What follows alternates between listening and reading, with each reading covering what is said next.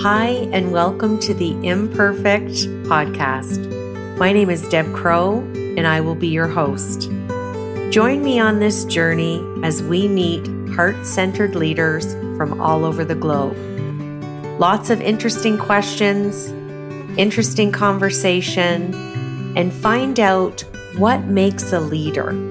How do they handle uncertainty and complexity? How do they lead in a time that is volatile? Join us. Welcome back to Imperfect, the Heart-Centered Leadership Podcast. This is your host, Deb Crow. And I'm just, again, I know I keep saying this, guys, but I am finding the most amazing, talented, heart-centered leaders all over the globe. This morning, I want to introduce you to Dr. Roger Landry. Let me tell you a little bit about him. He is a preventative medicine physician. He is also the author of the award-winning Live Long, Die Short, A Guide to Authentic Health and Successful Aging. And he has so many different accolades and awards, and he has had such an amazing trajectory in his own career. He was a flight surgeon in the Air Force for more than 22 years, keeping pilots and other aircrew healthy and performing at their best. One of his charges was world famous test pilot Chuck Yeager, and Dr. Landry retired as a highly decorated full colonel and chief flight surgeon at the Air Force Surgeon General's office in Washington, D.C. After duty on 5 continents and being medically involved in a number of significant world events, I can tell you that Dr. Landry is without a doubt a heart-centered leader. So Dr. Roger, welcome to the show. Well, thank you, Deb. It's my pleasure, honor. I've been looking forward to this for some time. Well, I was reading your bio, doing my research, and I had many people reach out to say that I needed to get you on the show. So I want to thank you for your time today, and I'm ready to showcase your expertise and some great questions. So are you ready? Let's get to it. All right. My first leadership question is, where does your love and passion come from to serve the senior population? Well, I was very fortunate to have parents who were very concerned about the greater good. Probably their whole generation was the greatest generation. And the whole idea of the importance of the greater good, I think, was demonstrated by them in World War II and the Great Depression and those sort of things. I was also very fortunate to be educated by Jesuits whose sense of social justice is immense, and you cannot get a diploma from one of those schools without a sense of social justice. As far as older adults, I was trained in medicine, and of course wanted to do the most I could. And I was very happy to take care of pilots and keep them flying and performing at their best and not crashing and staying alive. And then the rest of the Air Force community. But when I left, a book had come out called Successful Aging. It was the result of a 10-year-long study from the MacArthur Foundation. In fact, my brother was the chief financial officer of the MacArthur Foundation, and he made me aware of it. And it showed for the first time that how we age is really dependent on our lifestyle and the choices we make, up to 70%. And with the demographic changing the way it was, soon, 25% people, well, 20%, and very soon after 25% will be over 65. So there was a huge need and a huge potential. So that's where, as a moth, that's the light I was drawn to.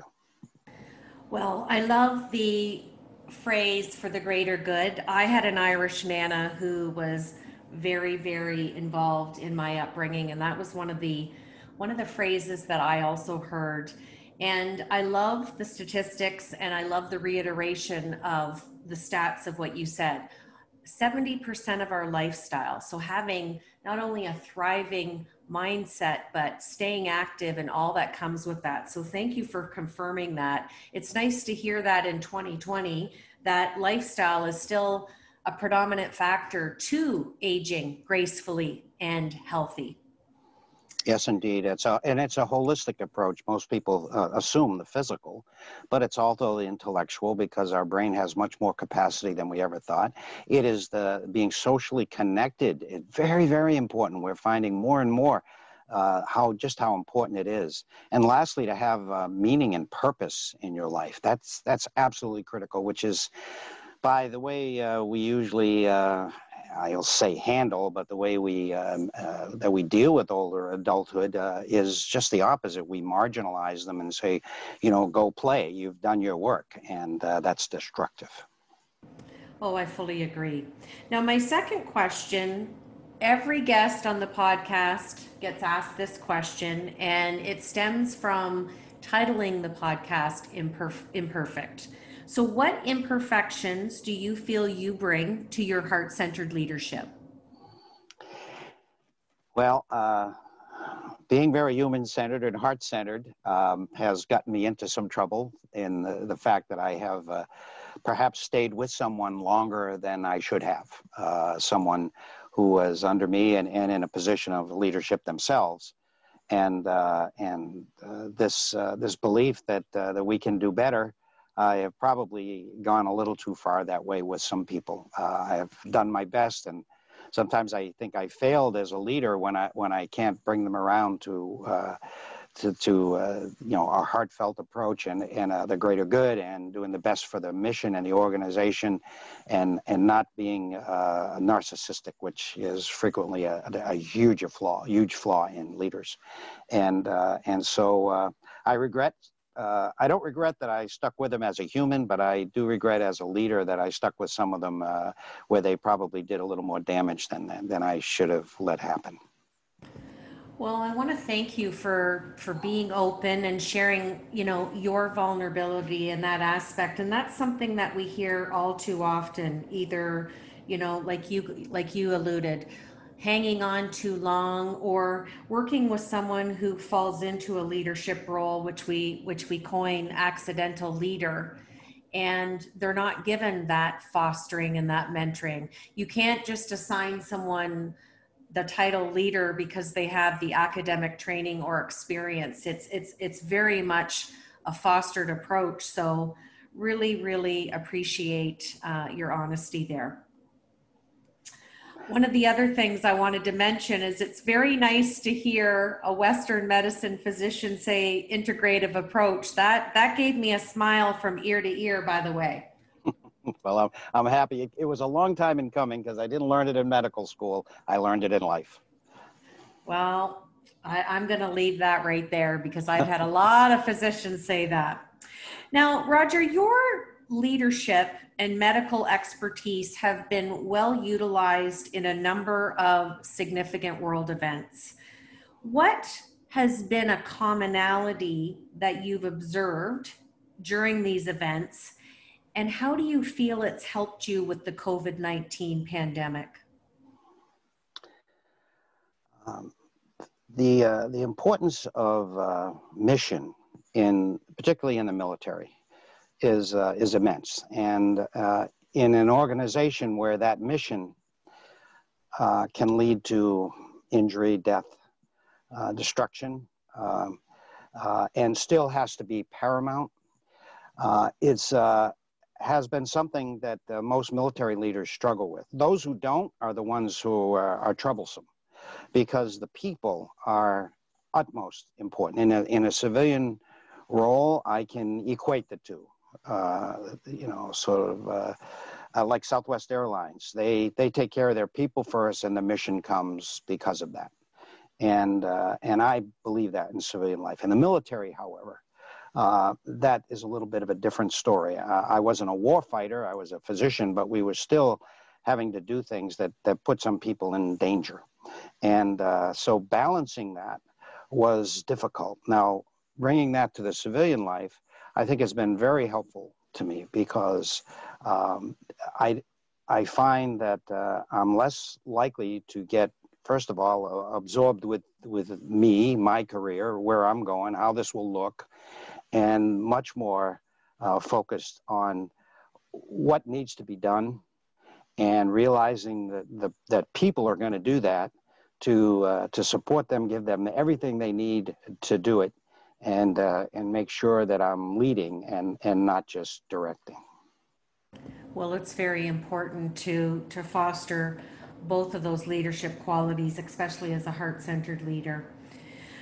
Now, I know that you have written the award-winning Live Long, Die Short, so I had to come up with a great question around this. The phrase "live your dash" comes from one of the most popular poems in the world, The Dash by Linda Ellis. And it means to be mindful that we're only on this earth a little while. It means to spend each day with passion and purpose and inspire other people by living with joy and compassion and kindness, all those beautiful attributes to being a heart-centered leader. So my question for you is, how do you share with us how you feel about the way you're living your dash? Mary Oliver is a poet who used to live in my area. I live in Cape Cod, Massachusetts, U.S. And she has a line from one of her poems. You probably, no doubt, have heard it. And it is, "Tell me what you plan to do with your one wild and precious life." And to me, I preach that every day to not only to my team, but to the thousands of older adults that we're able to reach with our content and with our partnerships. Because I alluded to it earlier that purpose in later life gets to be very, very difficult. Society has not made it easy, and we can fight our way and knock down doors and perhaps get there, but it shouldn't be that difficult, especially at a time when we're in need of elderhood and the wisdom that comes with elderhood more than ever. And rather than trivializing it or marginalizing it, I think we absolutely have to incorporate it into the society. So to answer your question, my dash, if I'm going to talk about purpose for others, I better be sure of what mine is. And although it was a circuitous route to get here, starting in mainline medicine and emergency rooms, and then in the military all over the world, who were mostly young people, to end up focused on older adults. There was a turn there somewhere that I totally didn't expect, but I find that the difference that you can make in, first of all, having an older adult aware that they absolutely should not be done with purpose, and that they're needed, and that they have skills that are needed by society, and then trying to grease the skids so that they can use that mentorship, wisdom, experience, just humanity and compassion that hopefully comes with older age. It tends to, because survivors who last a long time are resilient and have weathered a lot. And so my goal is to not only for the individual to find their purpose, and that gives me purpose, but also to make the changes necessary so that is more likely to happen in our societies.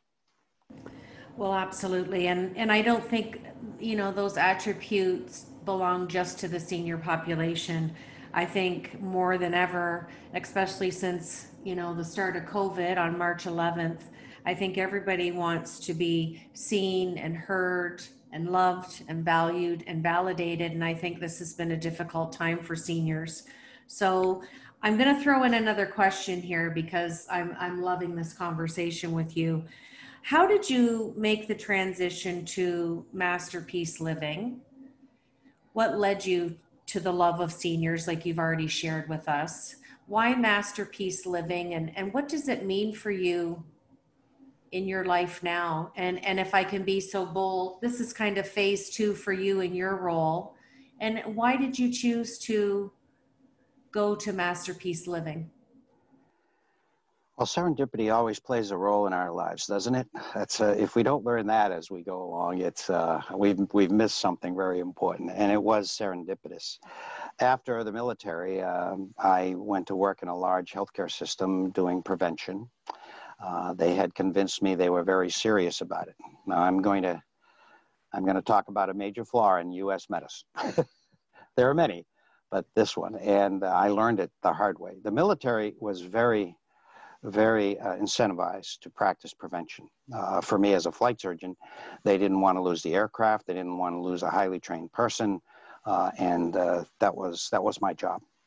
Unfortunately, the civilian is not like the military, and I was kind of a little bit Pollyanna and thinking that it was. So after 3 years of working in prevention there, I was called into the CEO's office and for my annual review.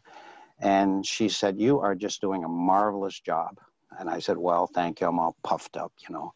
And then came the but you're hurting our revenue. This was a surprise to me. I patted myself on the back, but I was surprised that was perceived as a flaw. So I knew I didn't have a whole lot of probably time left in that organization with that kind of culture. So as it turns out, I told you my brother was with the MacArthur Foundation. He called me within a week or two of that meeting and said, "Look," he said, "I just was in a taxi cab with Jonas Salk, the famous Jonas Salk of polio vaccine, and he was on the board of the MacArthur Foundation, and they had just finished their 10-year-long study on aging, and my brother Larry took a cab ride with Jonas to the airport, and Jonas said to him, you know, what we have discovered, namely that it's the choices we make every day that determine how we age, is the major determinant." He said, "That is magnificent and can change the life of every human, but only if someone puts it into practice."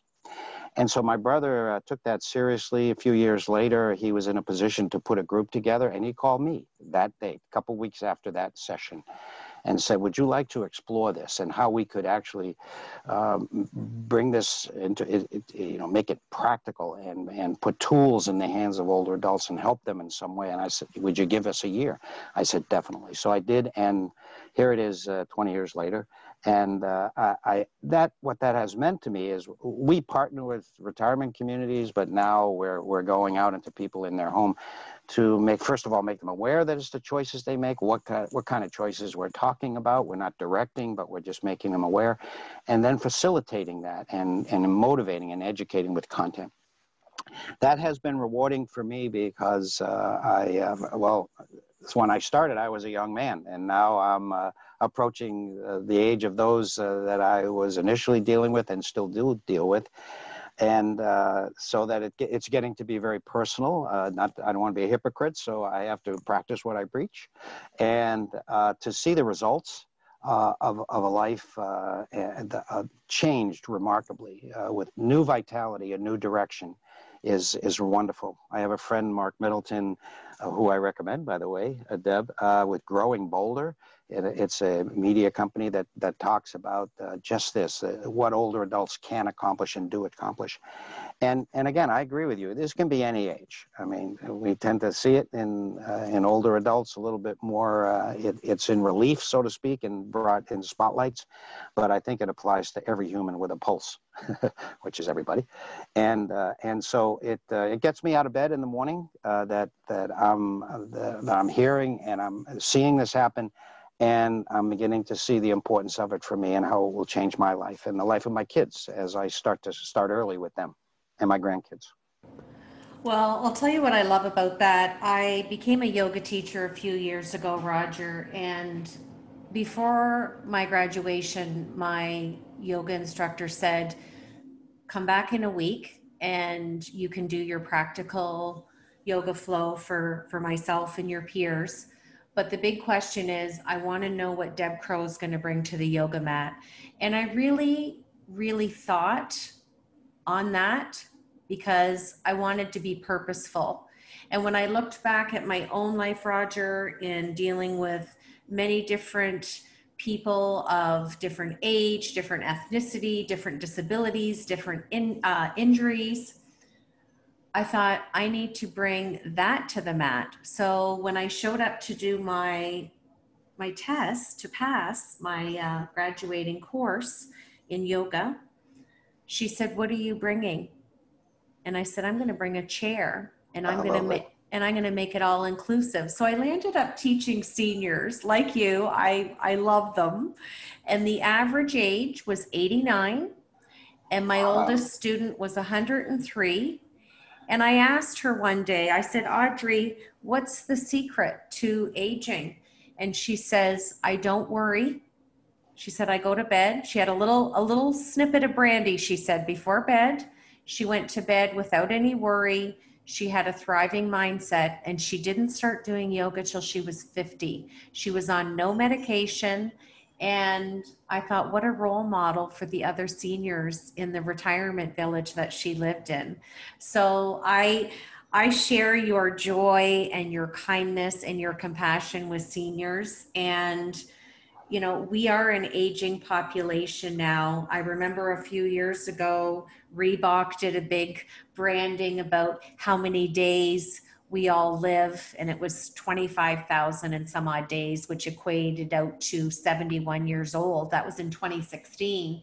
And I checked back in about a month ago to look at if that had changed, and it's actually now in the 27,000, and this is Canada anyways, and people are living to 75. So again, it goes back to your point of lifestyle is truly 70% combined with that positive, you know, happy and cognitive approach, and having a thriving mindset to focus on what we can do and not what we can't. So it's just very, very powerful. It is indeed. Kudos to you, because that's not a decision that young people make too often, to work with older adults. The ones that I see there, often I ask them, just as an informal survey, did you have a good relationship with your grandparents? And invariably they do, or some older adult. And they were blessed with that, and it has left a mark, and they enjoy older adults. I wanted to say something also about what you said, because I think it's important for all of your listeners, no matter what their age, particularly leaders. There's a long-term study of centenarians in New England. Dr. Pearl is doing that, has been doing it for some time.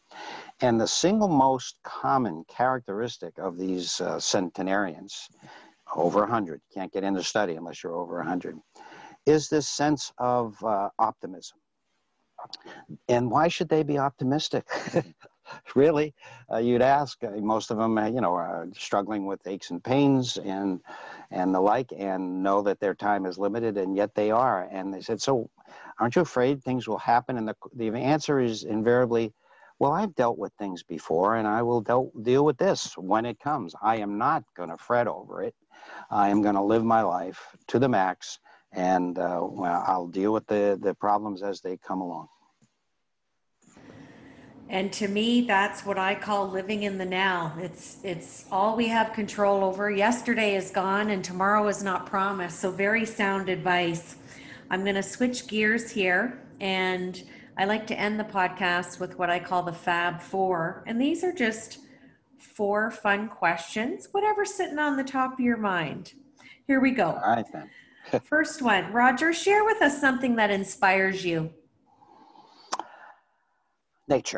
Nature inspires me. I think it's probably, I believe that we were in hunter-gatherers for about 99% of the time we've been on Earth. And so despite the fact that we're moving away from it, it's still so important to us. And so I think it's the rare person that doesn't feel enriched and better when they go to nature. So I seek it out whenever I can. Well, I have to agree with you. It's one of my favorite things too. My second question is, where is your favorite place to visit and why? Oh, goodness. Like you, I travel and have been all over the world. And how do I judge? But well, I will tell you the place I go to every February for the month of February and why. I go to Sedona, Arizona.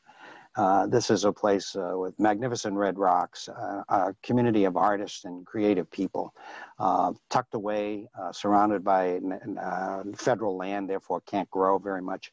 And we go there, and I am my battery is charged by the beauty, by the physical activity of hiking, the art that is there, the performances, and not sure it's going to be there this next February, but we're going to give it a go anyway and at least rent a house.